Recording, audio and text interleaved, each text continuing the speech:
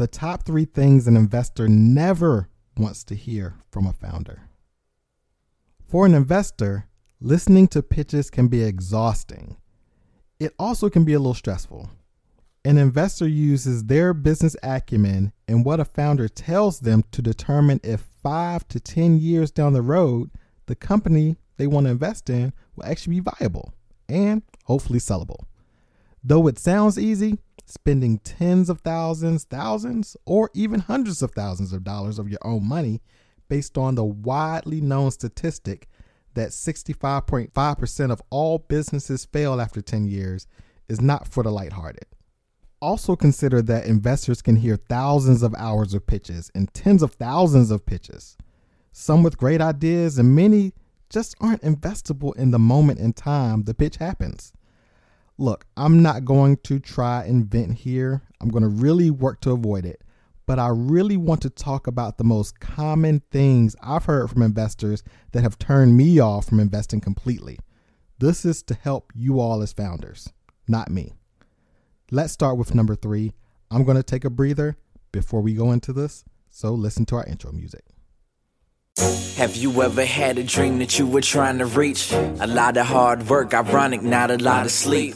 But keep on climbing till you standing on that mountain peak. See, ain't no way that you can do that if you counting sheep. I remember praying for them better days.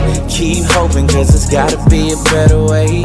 But we on now, we gone now. It's been a long road, finally I'm home now. The first thing a founder's saying to me, I don't know what I'm going to use the money for. If you're searching for funding dollars and you can't tell me what you're going to use my money for, I want you to get out of my face because you're wasting my time. This is a sign that you're not a strategic thinker to me, and you're likely not looking for funding for the right reasons. The fundamentals of searching for seed funding is to 1, identify how much seed money you need, 2, how much equity you're willing to give up for that amount of money, and 3, what you're going to use the money for. If a founder asks me for $1 million, I want to be clear on what they're going to use my money for. What if your partner or your parent or a friend that you barely even know asked you for $20,000? Would you want to know what that money was for? Next common mistake of a founder is telling me that everyone is their target market. When I talk to people about target market, I always use the example of Target versus Walmart. Though they sell the same or similar types of products all over the world, you will find their store layouts are different and the people who actually walk into their stores look different. The purpose of a target market is to have a target. Think about the game of darts. You have a target. Within that target, you have different areas, of course, but your goal is to hit the bullseye, right? That's one area, the primary area. Now, yes, you will hit other areas, but the goal is the one area. The same applies to business.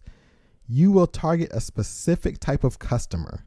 With more sales and marketing, you'll end up reaching other types of customers. And then if you look at the data, your market may change or expand. The point is you must start with a focused area first.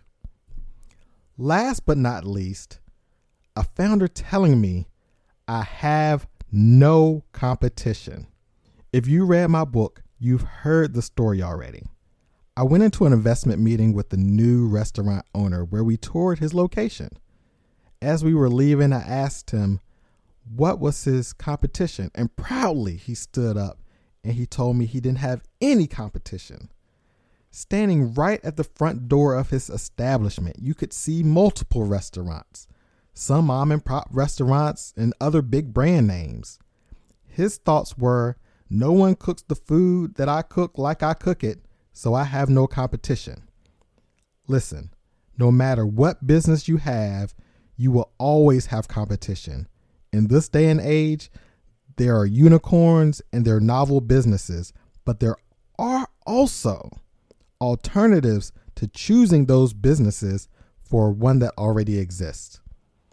As a founder, if you feel any of these 3 ways as it relates to funding or your business, I ask you to do a reassessment of your business, what it is, what you need, based on the direction you want to take.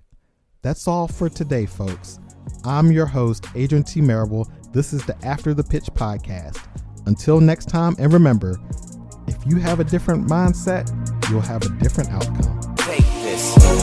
I remember praying for them better days. Keep hoping, cause it's gotta be a better way. But we on now, we gone now. It's been a long road, finally I'm home now. Days are long, nights are cold. Staying strong till it's time to go. All my dues have been paid for, cause I know what I was made for. Made to be something greater, meant to be something more. Opportunities knocking, so gonna open the door. See now, everything in life is just a test. Fighting through all your failures, cause you know it brings success. Yeah, it's gonna be hard to see it if you don't believe it. It's really hard to do it when